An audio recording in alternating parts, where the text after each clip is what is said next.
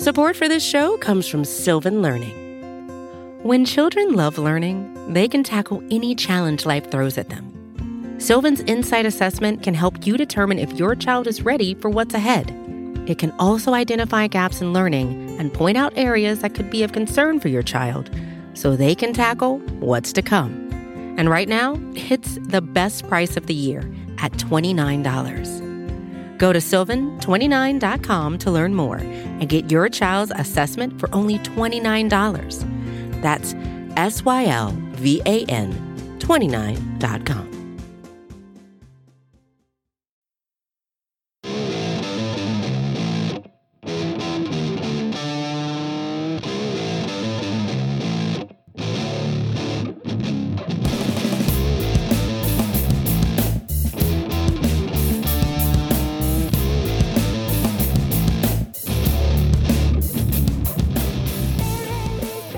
What's up, everybody, and welcome to episode 183 of the Talking Chop podcast.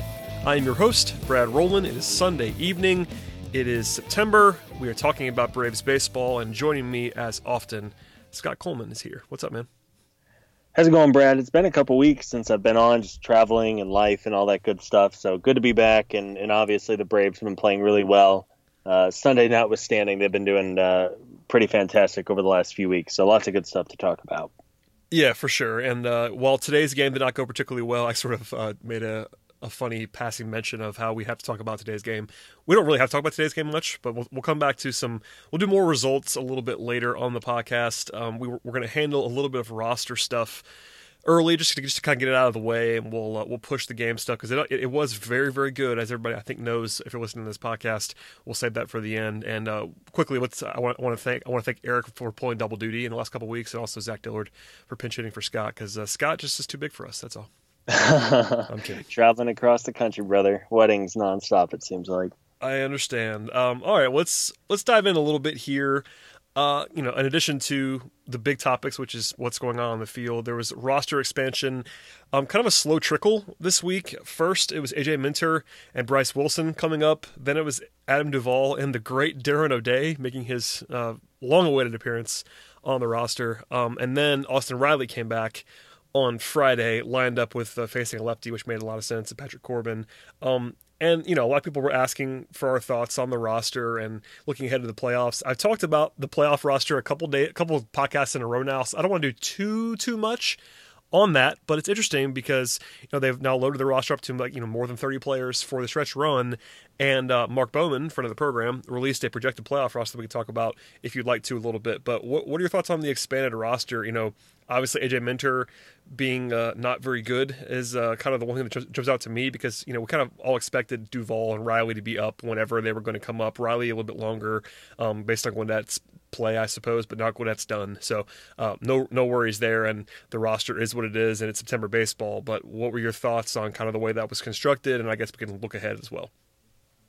Yeah, this time of year, it only makes sense. I mean, as we saw, again, not to talk about Sunday's game too much, but, it was, I don't want to say it was a blowout and the game was over, but you kind of had the sense the way that Max Scherzer was pitching. The game was, it wasn't a one-run game in the eighth inning where if you throw out guys like AJ Minter, Chad Sabatka, Darren O'Day, it's a long year, and I think the bullpen has been really heavily used over the last 6 weeks or so. By bringing these guys up, obviously you're not going to start throwing them out there in close games, or at least I wouldn't hope so. But if in games where you're down 8-1, I think Jeremy Walker also got called up. He got some garbage time work today. I'd much rather give these innings to those guys than, throw Shane Green out there, who's been used so much, or Chris Martin, or so yeah, it makes sense. Bryce Wilson came up and then went right back down. It never hurts to have guys who can throw multiple innings out of the bullpen. I think that's what Bryce will probably do here the final couple weeks, maybe even make a spot start or two, assuming they clinch fairly early on to give the starters some rest. So it makes sense. All the teams do it, and with good reason. The bullpens at this point in the year are pretty gassed, and you just want to make sure you have enough juice for the final couple weeks of the year, and then, of course, the playoffs.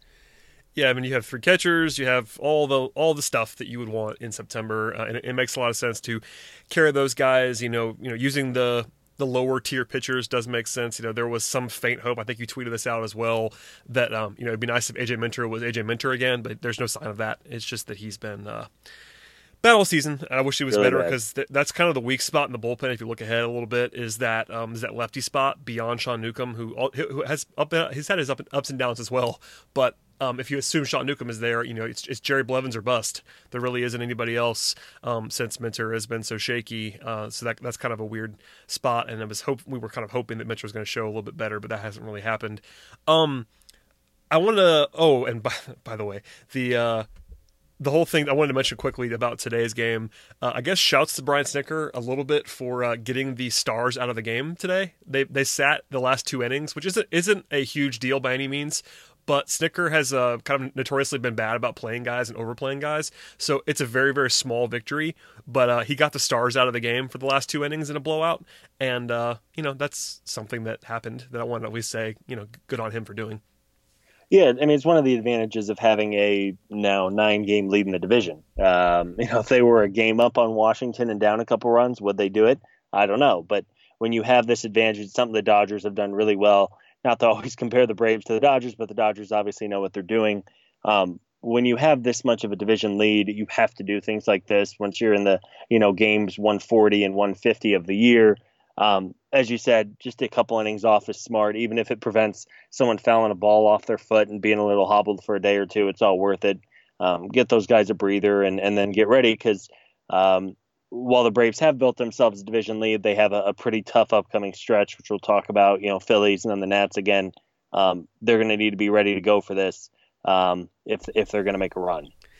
Yeah, I mean, it's worth saying, and I guess we buried the lead a little bit. When you win nine in a row and 17 of 19 games at a really good time, it allows you some nice opportunities.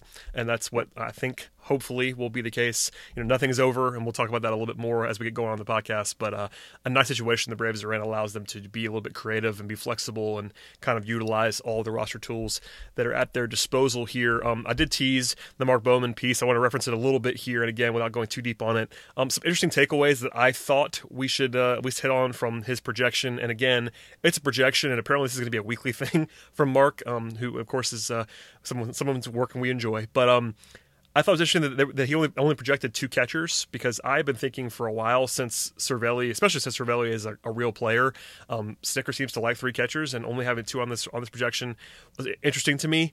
And the other one that I think was at least noteworthy is the fact that Ender Inciarte was not on the projection. Billy Hamilton was, which is worth noting, and also so was Adam Duvall, so is Austin Riley, so is Johan Camargo. So basically everybody but Ender, and I think from what Bowman was saying, it's basically health related. He's not projecting Ender to be left off if fully healthy, but just basically saying that they weren't going to rush him back. That's kind of what I took away from this, but was there anything else that jumped out to you, and any thoughts on a projection that does not include Ender or Cervelli on it? No, not too much. It's worth noting that Nick Markakis is now penciled in, and there was also an article, I think, on Friday that came out that that Nick and Ender had both progressed pretty well, and they were a little bit ahead of schedule. I guess it kind of flew under the radar. No one had really reported it, but Nick's been taking batting practice for a week now. Yeah, they've been. I was down there this week actually, and there's a little bit of buzz about Markakis. Some whispers that he was out doing a little bit, so that one is less surprising. And there's been a little bit of chatter on that. Ender, it's been much more quiet, but the Markakis thing is not being promoted by them necessarily. They're not Snitker's not going out and talking about it all the time once he's asked about it, but I think Markakis is pretty close from what I have heard. That's not like me pulling out sourcing, but just kind of being there once this week and reading between the lines. I think he's getting pretty close. Yeah, and just because he's out there too, it's going to be interesting. Freddie Freeman said that it took him really a full year when he broke his wrist. Now, I'm not saying they're the same wrist injury or whatever it may be, but Freddie, who is obviously as good of a hitter in baseball as there is, said it was really about a year before he regained full strength in his wrist. I don't know what that means for Nick Markakis, who's a guy who doesn't have or never really had the same pop that Freddie had. So yeah, I mean it's bad news, healthy, by the way. If he's not full strength, it's bad news for him, because at full strength, Markakis is a solid supporting piece. If he's not full strength, I mean, this is oversimplifying, but if he's not full strength, he doesn't really help you with much of anything. Yeah. So that's something to monitor. I'm sure that they're going to be careful with him to a certain extent, but I tweeted about this a little bit this week, and I don't want to get too deep into it, I guess, but I have a very strong suspicion that Markakis will be overused and compared to where he should be used when we get to October. And that won't be his fault. That'll be just Snicker going back to the well and treating him as an everyday player. I hope I'm wrong about that. I think he can bring value in a supporting role. But I have fear, and I know I'm not alone on this, that he's going to suddenly just be there every single day, and that would not be a good idea. Even if he is healthy, by the way. Yeah, right. And I think, again, you talk about the advantage of having this lead they have. I hope that they don't rush him back. Now, they won't. Obviously, the Braves medical staff has done a really nice job this year, I think, and they certainly know, and Nick knows how he's feeling better than any of us do. But I do hope that because they have a couple of good options. I also it's not even on our little doc of things to talk about, but Matt Joyce has been phenomenal this year. Like, really, since the beginning of the year, he was the guy the Braves plucked for basically nothing right before the season began. Homered again today off Max Scherzer. He's homered in back-to-back games now. Last I checked, he has an on-base percentage above 400, and this isn't a guy who's in a Charlie Culberson role where he's maybe getting like 3 at-bats a week. You look at him now, he's up to 191 plate appearances this year. And on the year, and granted he's predominantly facing righties, which is his strength, hitting 296, 403, 488, with a 133 WRC plus. He's walking a bunch, isn't striking out too much either. So as we're talking about, I guess, corner outfielders and the prognosis moving forward, I did want to plug Matt Joyce at the prime age of 35 is having one of the best offensive seasons of his career with the Braves. Yeah, it's funny. I got a message on Twitter this week that was like kind of making fun of us for going overboard in our Matt Joyce praise last week. So I'm really glad you did it again. We're turning into the Matt Joyce praise podcast. But you're right. He's been awesome. I said it a lot last week. I don't want to add too much there, but he's been really good. And the hitting, if nothing else about Matt Joyce, we know that he rakes against right-handed pitching because he's done it for more than a decade. He's not great at anything else. He's not a great fielder. He doesn't really hit lefties that well. But short of the stars on this team, if I have one at bat against the right-handed pitcher, it's probably Matt Joyce for me. Mm-hmm. Short of the stars, take the top 4 out, and he'd be the guy I'd go with. It's him and McCann would be in there, and Markakis would be in there too. But I would go with Joyce. That's how good he is against righties. So worth pointing out, and it's a super valuable piece to have, and someone who's been really consistent throughout the season. Oh, one more thing before we get off the roster. I should at least mention that the roster projection that Bowman had also left off Hechavarria, which doesn't surprise me too much. He noted that I'd be kind of choosing Camargo over him. I think Camargo, has not been great this year. We've talked about that a number of times, but unless Dansby is shaky, which I don't think he is. I think if there's every reason to think that he is healthy, Hechavarria doesn't really do much for you. He's a pure backup shortstop and a glove first shortstop, and you're not going to take Dansby off the field. So unless there's some weirdness with Swanson or you just have nobody else, there's no real reason to carry Hechavarria, particularly because you have guys on your roster. In this instance, it would be, Ozzie could play there too, but you have Camargo and Culberson who both can play shortstop. Something were to happen to Dansby, you can do that. And Hechavarria just doesn't hit enough. I know he's been pretty solid with the Braves and as an overall guy, but he was really just there while Dansby was out. If Dansby had been healthy, they probably wouldn't have signed him. There wasn't a whole lot of reason to do that. And I think in the playoffs, it wouldn't blow me away if they carried him, but I'd be on the other side of that. I'd rather have Camargo. I'd rather have Culberson because, I think those guys just have a little bit more utility. As bad as Camargo has been, I think, with the bat, I probably trust him more than Hechavarria. And he can also play corner outfield spots, and Hechavarria is just basically a backup shortstop. Do you agree with that, or is he someone who is more on your radar than he is for me? I think I would actually take Hechavarria over Culberson at this point. But I wouldn't mind that, except for the fact that Culberson plays everywhere else. I think Culberson's been bad, and I'm trying not to point it out because every time we talk about him being bad, we get yelled at. But he hasn't hit really at all since the beginning of the season. He was really hot early, and he hasn't really hit for a long, long time. But I think we just know he's going to be on the team. That's kind of where I am. I just think it would be a big departure from Snicker to not have Culberson on the roster. I just think it'd be a little bit shocking to me, even as bad as he's been. A, he's just the guy they love, and B, he plays everywhere. That's the advantage that he has over Hechavarria. I agree, Hechavarria is probably a better baseball player. It's just that Culberson has the longevity and the flexibility that I think they're probably going to prioritize. And I think, you mentioned it too about Dansby, assuming he's healthy, and he has struggled a fair bit since coming off the injured list. But as you said, it's hard to envision a scenario where Dansby comes off the field where you're really worried about a defensive hole at shortstop. Yeah, right? They're not going to do that. It's Dansby. You're not going to pinch run for Dansby. You're not. He's not a guy who has extreme splits. As a it would be injury only. Like I can't imagine a healthy scenario where he's not playing all 9 innings of a playoff game. It's just not and I guess I'm kind of talking myself into Culberson, at least as things stand. It's hard to envision a scenario where Dansby isn't playing defensively. I guess if he were to get hurt in the middle of a game, then you survive with Culberson or Camargo at short, and then if it's a serious injury, you make that roster move. But yeah, all the guys, all these players kind of on the fringe playoff roster, I think there's about 20 or so of them who are locks or close to it. And then there's five guys, or there's obviously 5 spots, and there's maybe 10 players who are going to be right on the cusp of making it or just missing. So you do have a couple weeks to kind of sort it out. You hope everybody stays healthy and see how the guys perform over the next few weeks. But again, it's not the worst problem to have. We've talked at length about how much of an issue depth was last year, and I think to Anthopoulos and the front office's credit, he's done a really good job of building more than just a 25-man roster to the point where you have 30 or 35 players in the organization, where if you had to put them out there in a Game 5, Game 7 scenario in the playoffs, you wouldn't completely have to cover your eyes and hope that either the ball didn't get hit to them or that they didn't come up in a big situation at the plate. Yeah, there's no Rene Rivera, there's no Ryan Flaherty on this roster competing for the playoffs right now, which is good. And by the way, we should at least point out, I'll do a mea culpa, that Culberson did homer today, so he did something recently, which is good.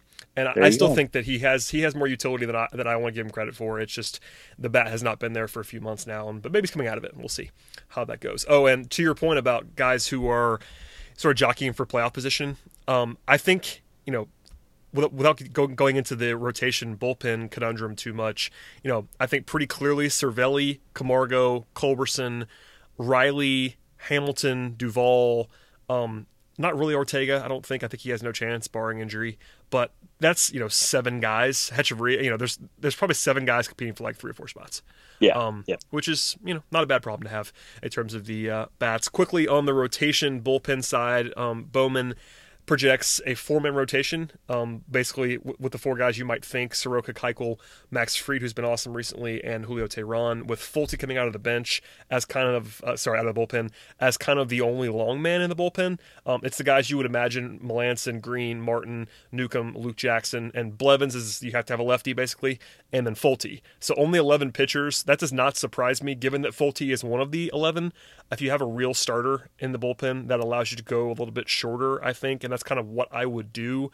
But I mean, there's not too much wiggle room here. Is there anything that you would change? I can't imagine what you would change unless you just trusted Josh Tomlin over Fulte, which I guess they could. But yeah, Fulte's upside is just so much higher. It's not. I don't know. It's weird. Yeah. No, I'm with you. I think the only thing that'll play a little bit of a factor is who the Braves end up playing. Yeah, it's true. And again, not to turn this into the playoff. We'll do all that later. I promise. Yeah. But if you play a team, for example, like the Cubs, who have a handful of really good left-handed hitters, then I think Jerry Blevins' role and having 2 lefties becomes far more important than if you're playing the Cardinals, who are basically a right-handed exclusive lineup. I think they have 1 true lefty in their entire order, and it's Colton Wong, who's not going to scare you, right? So no. Maybe you don't care as much about a second lefty in that scenario, and you prefer a righty like Anthony Swarzak, who struggled, or Darren O'Day, or Jeremy Walker, something like that. But ultimately, no, I think that's probably going to be what the bullpen looks like. Yep, that's probably going to be it. And again, we'll come back to this. It's only September 8th. We're going to talk, 3 or 4 times between now and the playoffs, and we'll adjust as needed. Okay, that's enough of that for now. Let's take a quick break, Scott, and we'll come right back and talk more about what happened this week and look ahead a little bit. Support for this show comes from Sylvan Learning. As a parent, you want your child to have every opportunity, but giving them the tools they need to tackle every challenge, that takes a team. Now more than ever, educational support tailored exactly to what your child needs can make all the difference. That's why parents have trusted Sylvan Learning for 45 years as the ultimate teammate in their child's educational journey, instilling in them a love for learning and a passion for reaching the next level. And Sylvan's Insight Assessment can identify gaps in learning and areas that could be of concern for your child. It's a 360-degree view into your child's learning that you can't find anywhere else, and helps ensure that your child didn't miss something in school that might put them at a disadvantage in the future.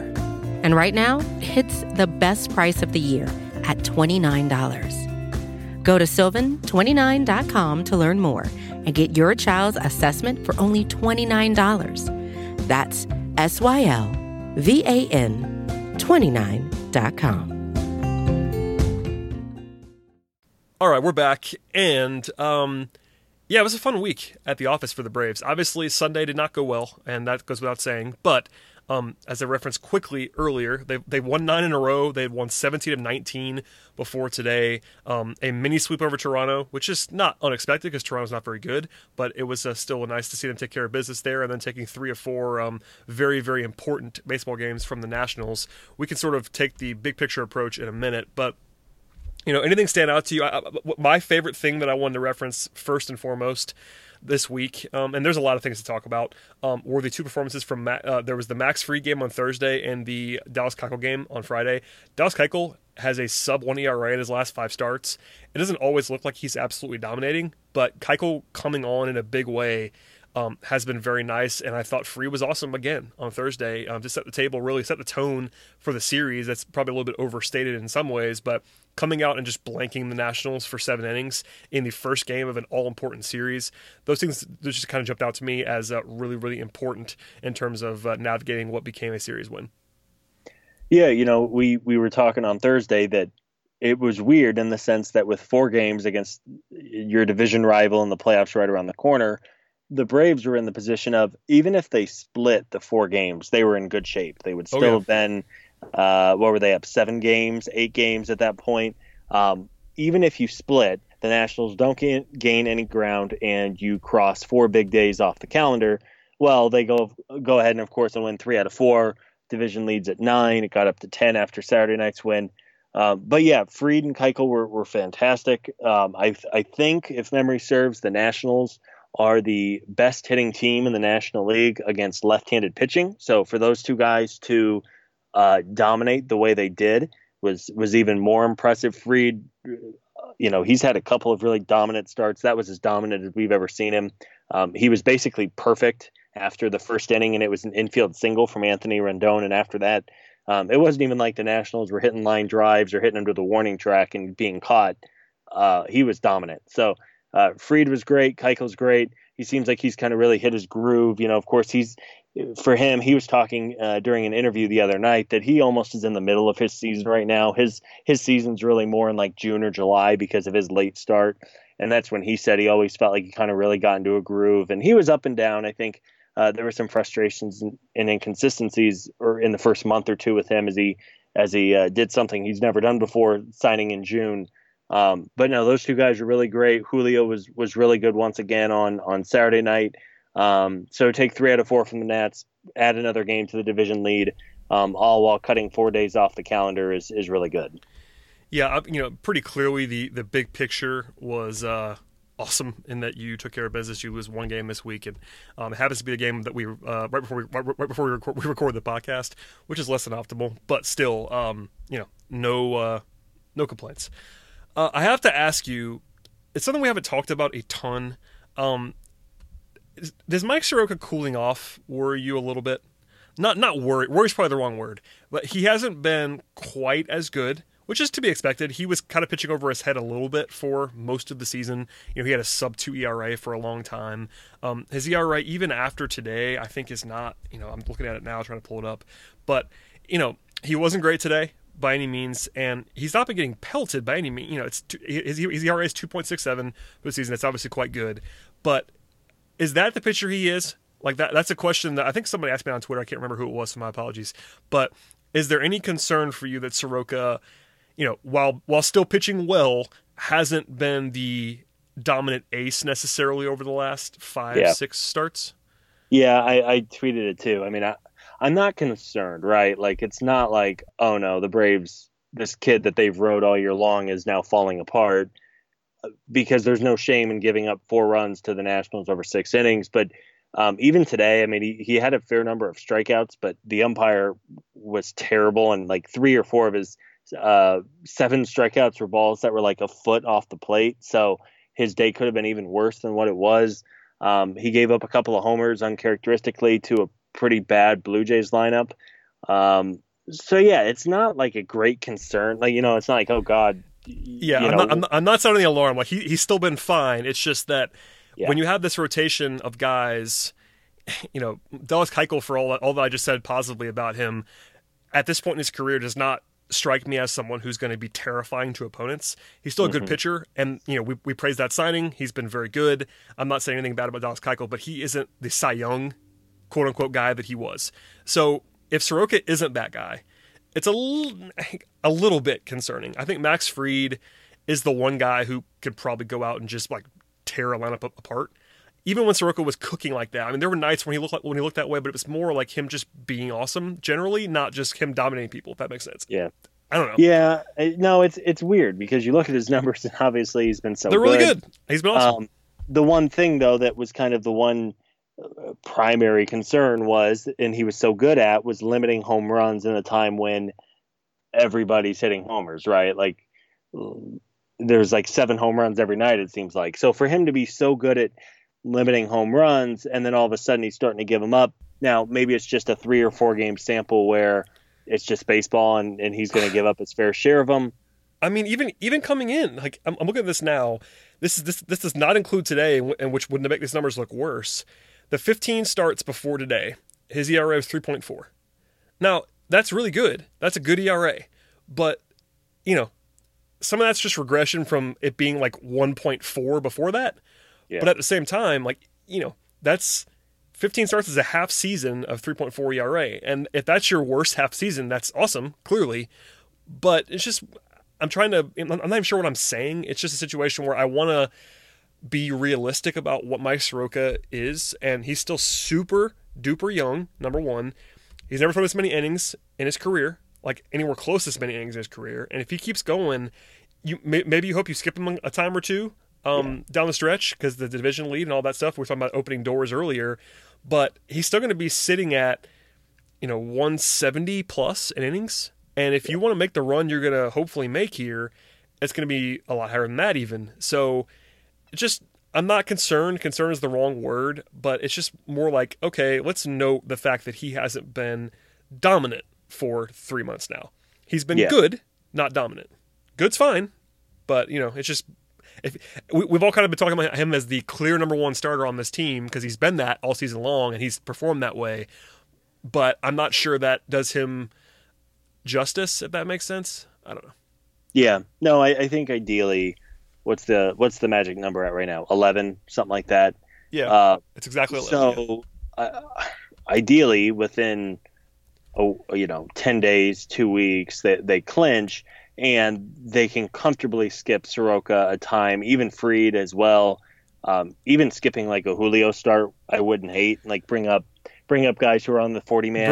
Bring up Kyle Wright. Kyle Wright throw a start. Bryce Wilson throw a start. Whatever you need to do.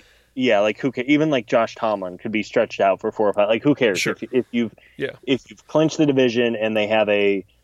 I think right now they're 4.5 or 5 back of the Dodgers for the number one seed. I'm glad you brought that up because we got a couple questions about that today. Like, I think from last week's podcast, we've sort of downplayed the pursuit of the number one seed. And, with the way the Braves played this week, it became more interesting. They lost today and the Dodgers won, and now it's 3.5 games, which is not that's impossible, that's a number that you certainly could close. At the same time, 538 is the projection system that updates in real time. They have them projected 5 games ahead of the Braves.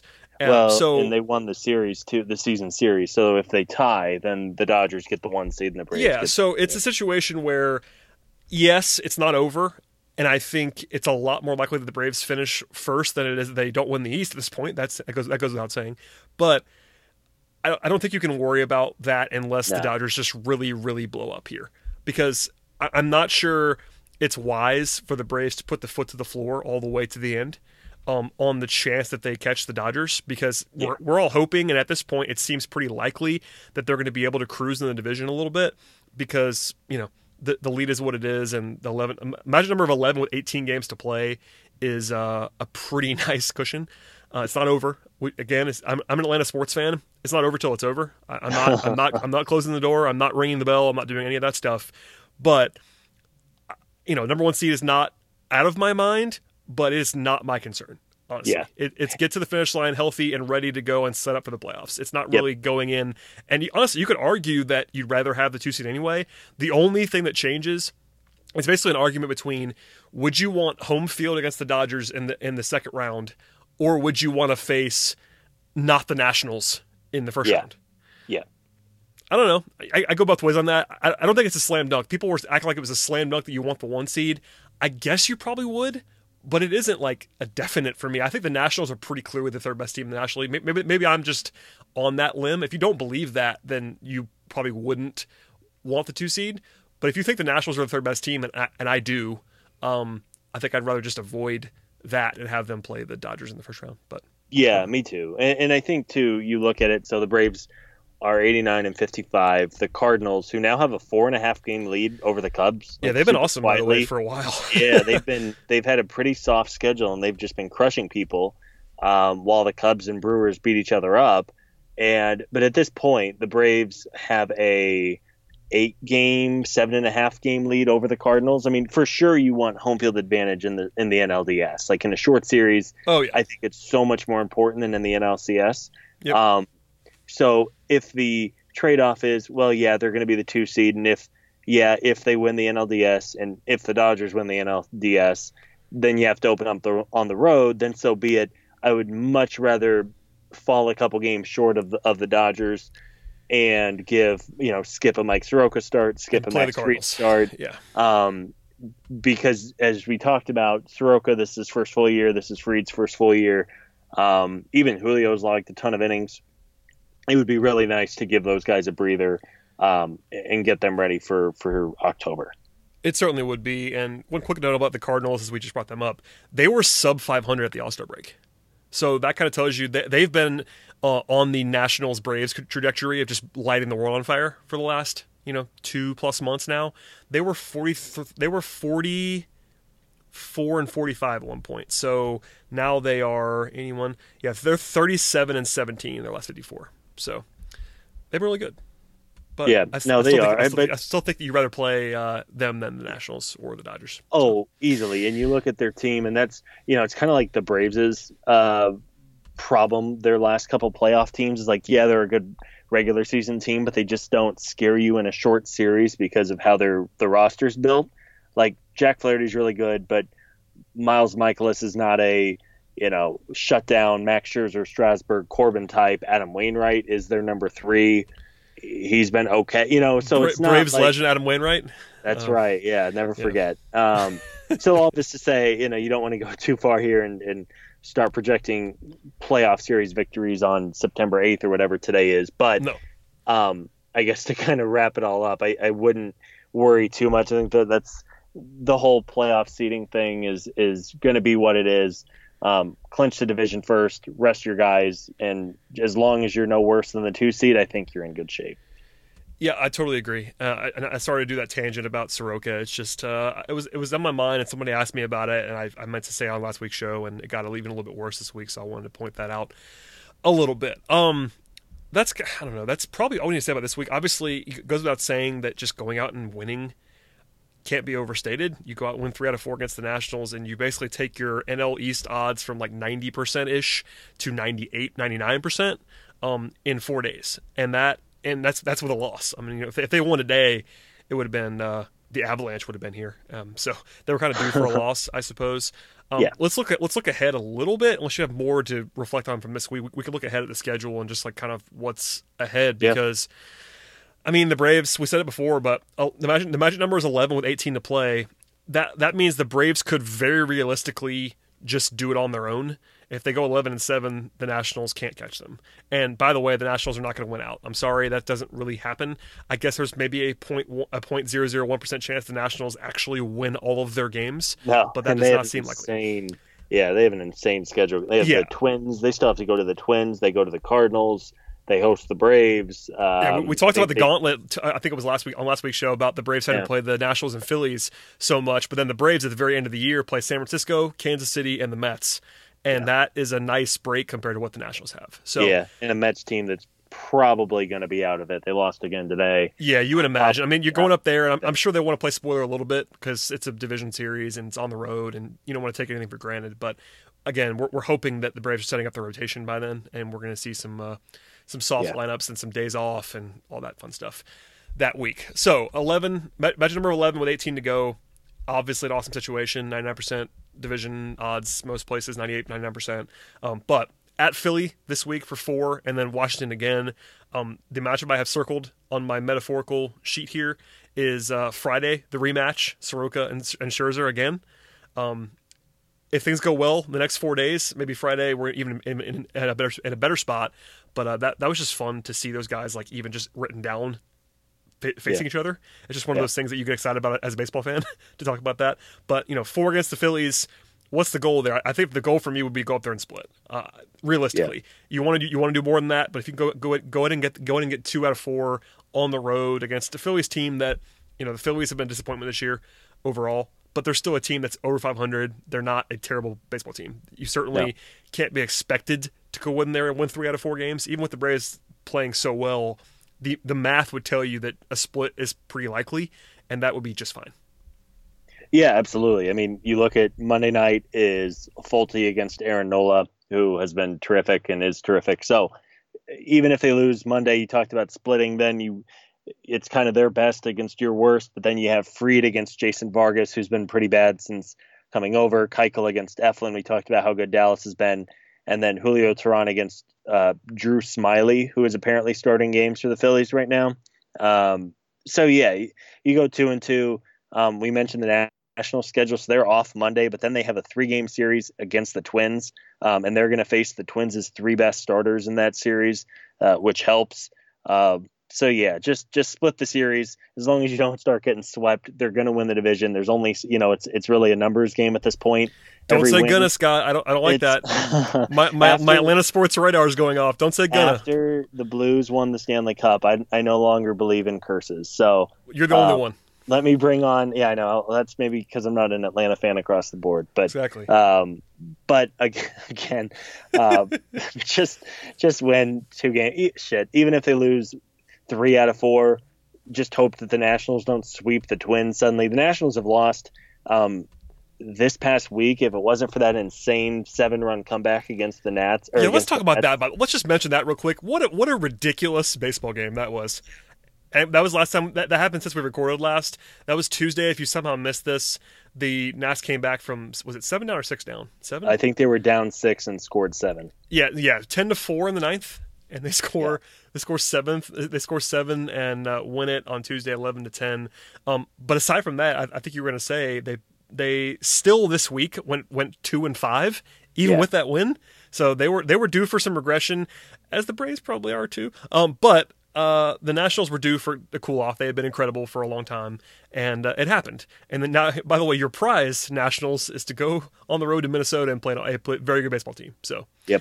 Best of luck with that. Yeah, and then they get to turn around and host the Braves for 3 games. And those, at that point, then, you talk about both the Phillies. I mean, you look at the Phillies. The Braves can actually eliminate the Phillies if they win 3 games this week against. Oh, let's have that happen. Philly, they could knock them off at least out of the East. The wild card race is kind of funky. I guess we survey the National League. I mean, the Nats are 3 up. I can't imagine a scenario where the Nationals don't make it. Even with a tough schedule, they're a good enough team with a 3-game. I could see them not being the home team. Like, they have a 3-game lead on the Cubs, and it's 4.5 on the Diamondbacks. Yeah, they're obviously the big favorite to be the home team in the wild card game. I think the Cubs, just being the Cubs and the fact they're only 3 back, they could chase them down. It would not be a big surprise. But if you're talking about the Diamondbacks or the Brewers or the Phillies having to climb 5 games in the loss column in 17, 18 games, that's a big way to drop. So I think the Nationals are going to be there. It's a 1-game playoff. who the bleep knows what's going to happen in that game, Yeah. whether it's the Nationals or not. But I think they're the best team, and they're 3 games up.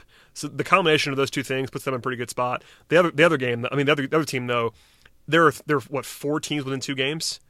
Phillies, Brewers, D-backs, and Cubs are all within 2 games of each other for that second wild card spot. And then the Mets are not done. I mean, we kind of buried the Mets a second ago.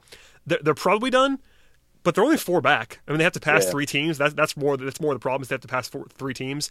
They have to probably win. I mean, they have 20 games left. They probably have to go like 15-5, which is a lot. This week too. Looking at the schedule, the Mets and Diamondbacks actually play each other, so that's a series that will probably put one of those 2 teams to bed. I mean, it's kind of fun this time of year when you have a 9-game division lead. You can kind of look and enjoy the other races. You're not like sweating out every pitch. Now, again, that's not to. I don't want to get yelled at in a couple of days if the Braves lose a few in a row and say you jinxed them. It'll be me yelling at you, not everybody. It'll just be me on text message screaming at you, Scott. It's for me tempting the Atlanta sports gods, I guess. But yeah, I mean it's going to be a fun couple weeks. The American League has a really good wild card race too going on, so it should be a fun stretch. And again, the Braves play 7 games this week. If they go 4-3, the division is basically over. Even if they go 3-4, the division is pretty close to getting wrapped, especially if they can win a game or 2 against the Nationals. Magic number of 11 is just it may not seem as easy as it actually projects to be, but if your magic number is 11 with 18 to play, the Nationals, what's the best? Okay, in your mind right now, let's do the math. What is the absolute reasonable best case scenario for the Nationals down the stretch? Like 14-4? And they have what? They have 18 games left, 20 games left, I think. I think they have 20 left. They have 20 left. Sorry, they have 20 left. The Braves only have 18 games left. I mean, absolute best case like with 15-5, 16-4? Probably, I mean, best case is probably like 15-5. I mean, they would have to go. Like, the thing is, they've already had their nuclear run, and they still couldn't catch up to the Braves. Yeah, I mean, if we say 16, even if we say 16-4, which we both think is exceptionally unlikely, if they go, that's 4 losses. The magic number is 11. If they go 16-4, which again is wildly unlikely, like a 2% outcome, if that, the Braves would still get in. The Braves would still win the division if they go 7-11. Yeah. So the odds of that are sub 1%. Yeah. I mean, I am not closing the door because I have seen some things in my life, but including a 28-3 Super Bowl lead. There it is. I had to, but listen. It's probably a sub 1% outcome. It's certainly a sub 2% outcome that the Braves don't win the NL East at this point. The stars have to align it in such a way that it's just absolutely insane. And I just want to put the numbers out there. So, yes, I guess the Nationals could go 19-1. They're not going to do that. I'm knocking on all wood in front of me right now, but they're not going to do that. So, realistically, if the Braves just don't completely fall apart, just don't go 4-14. That's basically what you have to do. Just sort of be 500. I'm willing to bet a heavy amount if the Braves go even 7-11, they're gonna win the NL East. Yeah.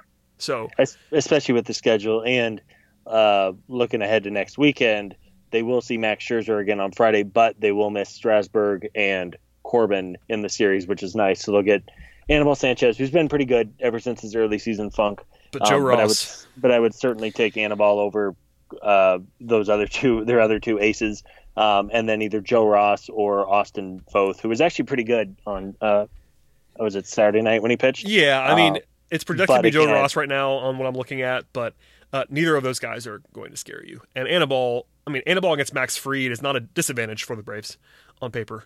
Anytime you're facing Scherzer, it's advantage Nationals, and the betting lines would tell you that and all that stuff. But any other matchup within reason is not going to be a huge gap. Even if it's Strasburg against Fulte or Julio, whoever your least favorite guy is, that isn't a huge mismatch for the Braves. If it's Scherzer against Fulte, you're talking about a pretty significant underdog in that situation because Scherzer is the best pitcher in the world, or at least one of the best 3 pitchers in the world. But yeah, I mean, just the math. I'm trying to do the math and rely on the math and not my horrors from the past. The math will tell you that the Braves are in incredible shape. So yeah, there you go. All right, Scott. Well, we probably blabbered on enough. Anything that you wanted to get out there that we've missed so far, and if not, anything you got going on and looking ahead? I know we talked about the schedule, but you writing anything, talking about anything, just planning for stuff on this podcast or what? Yeah, Bowman actually stole my thunder a little bit. I was going to work on a kind of a playoff roster construction. Yeah, so that I'll just dunk on Mark Bowman and post it and then send him a text like, hey right, Bowman, see this? Dunk on you. No, I met Mark a couple weeks ago for the first time. I talked to him a couple times in my life, but I met him a few weeks ago for the first time. Talked to him again this week. Great guy. Yeah, super nice guy. Yep. So we'll have that, and as always on the Twitter machine is always a good time. But yeah, keep checking it out. We do want to give a shout out to the minor league guys. The Braves minor season's over. Season is over. Gwinnett is out, and they were the only team. So shout out to Eric and all of the minor league gurus we have, and Road to Atlanta and all that good stuff. Those guys do great work. So be sure to check out that if you haven't. Yeah, they're going to continue. It's not going to be weekly, I don't think, on Road to Atlanta, just because, much like this podcast. In fact, this podcast is easier to do in the offseason because at least we can talk about free agency. There isn't too much to talk about on the minor league podcast. They'll find some stuff because they live, breathe, drink minor league baseball and prospects. But I can't imagine it's going to be weekly, but hopefully Road to Atlanta will still be around on a fairly regular basis, and I second that. I think they've done a great job this year. Our content will continue on the site, of course, as well, but please subscribe to this feed. If you haven't already, that's a good place to start. It's just hitting the subscribe button on whatever podcast platform that you like, and along with this podcast, which you hopefully enjoy, Road to Atlanta comes on the same feed, and I definitely recommend it because that's, honestly, I say this all the time, and I absolutely mean it. Basically, the entirety of my prospect catch-up stuff happens between listening to that podcast and reading our minor league recaps. So I always make fun of myself and saying I'm not the prospect guy. There are things I don't know for sure, but I learn most of what I know about our prospects and the system from those guys. And I take them as pretty much as gospel. Everybody's wrong sometimes, and you want to take the whole picture as well. But our guys do the most work on the Braves prospects of anyone. They watch the Braves prospects constantly. I know national guys do a great job. Fangraphs, Keith Law, all those guys do a good job.